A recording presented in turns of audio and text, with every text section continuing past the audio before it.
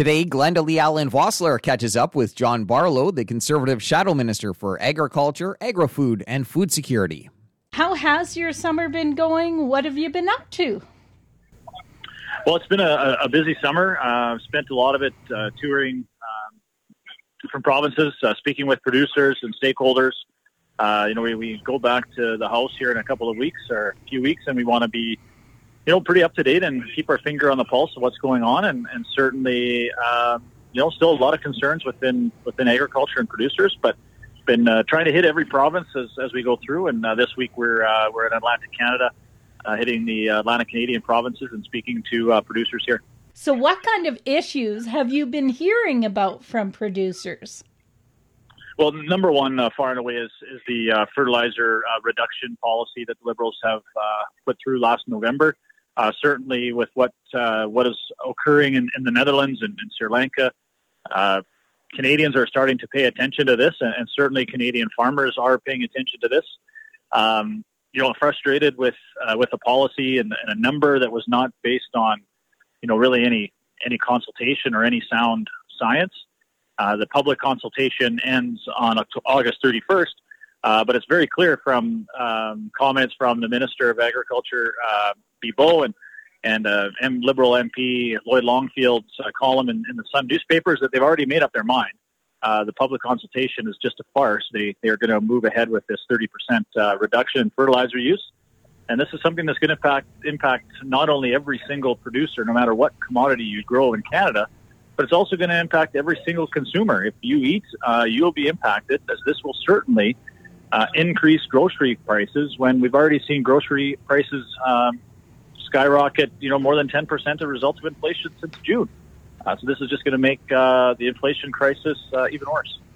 The federal agriculture minister came out and said it's a 30% reduction in emissions caused by fertilizer by the end of 2030, that people are getting it confused, that they want to totally reduce fertilizer by 30%, which she says is not the case.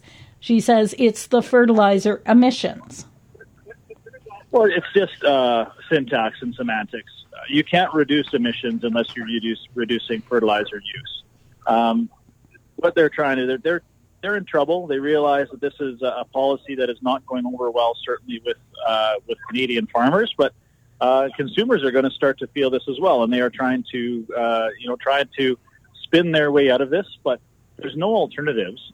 And the most frustrating thing, I think, for producers, and certainly what I've been hearing, is it takes no consideration into some of the modern procedures and protocols that are already happening in terms of, 4R nutrient stewardship, variable rates, zero-till.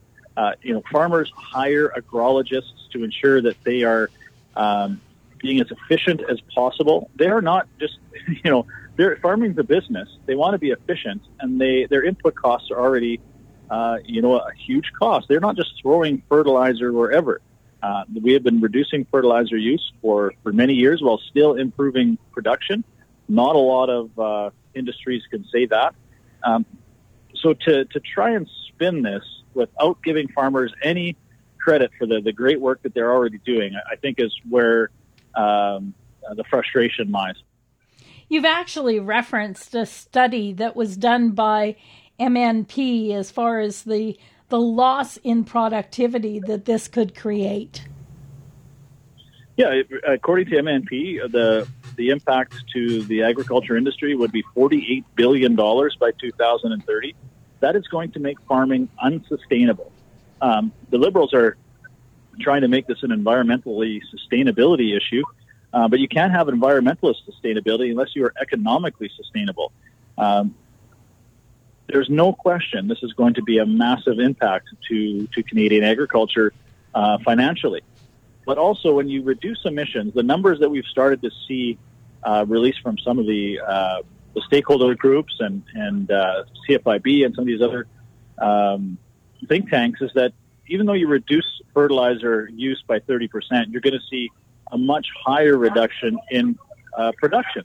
So we're going to see smaller yields, and when you have that, you're going to have higher prices for those commodities, and that's going to go right to to the Canadian consumer.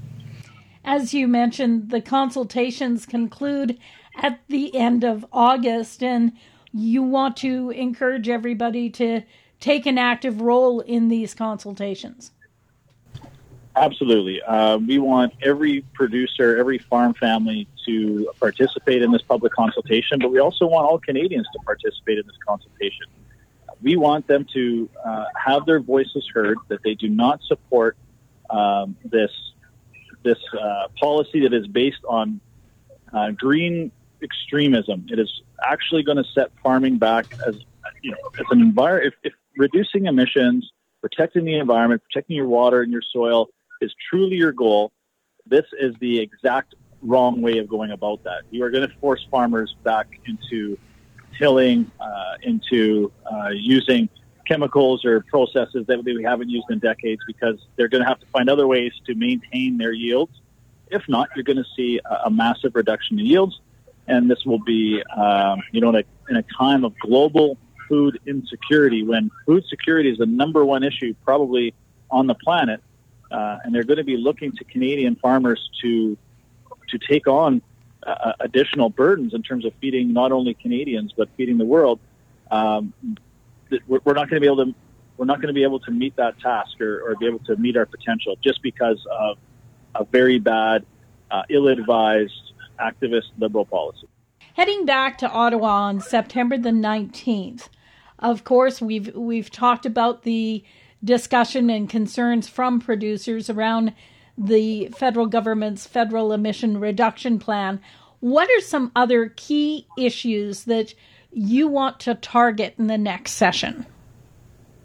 Well, I'm in Atlanta, Canada this week, still discussing the PI potato issue, still not resolved. I'm talking to producers out here, very frustrated with CFIA and the approach they took, but just as disillusioned, let's say, with the 4 Liberal MPs on the island who have done next to nothing to try and resolve this issue, but at least be advocates for their constituents. So, that's going to be a major issue.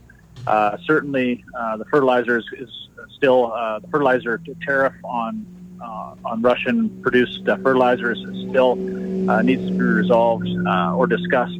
So there's still some issues that we need to that we'll be focused on when we get back in the fall. No matter where I am in the country, no matter what the commodity group is, it's still key. Supply chain issues would be another one. Concerned with potential rail strikes again next late fall, early winter. So there are some issues that we need to focus on for sure. I've been talking with John Barlow, the Conservative Shadow Minister for Agriculture, Agri-Food, and Food Security. For Golden West, I'm Glendalee Allen Vossler. Thanks, Glendalee. That's it for the Prairie Ag Wire for today. If you have any questions or opinions to share, send them to us by email to farmdesk@goldenwest.ca. On behalf of Glendalee Allen Vossler, I'm Corey Canute. Thanks for listening and have a great afternoon. The Prairie Ag Wire will return next week on the Golden West Farm Network.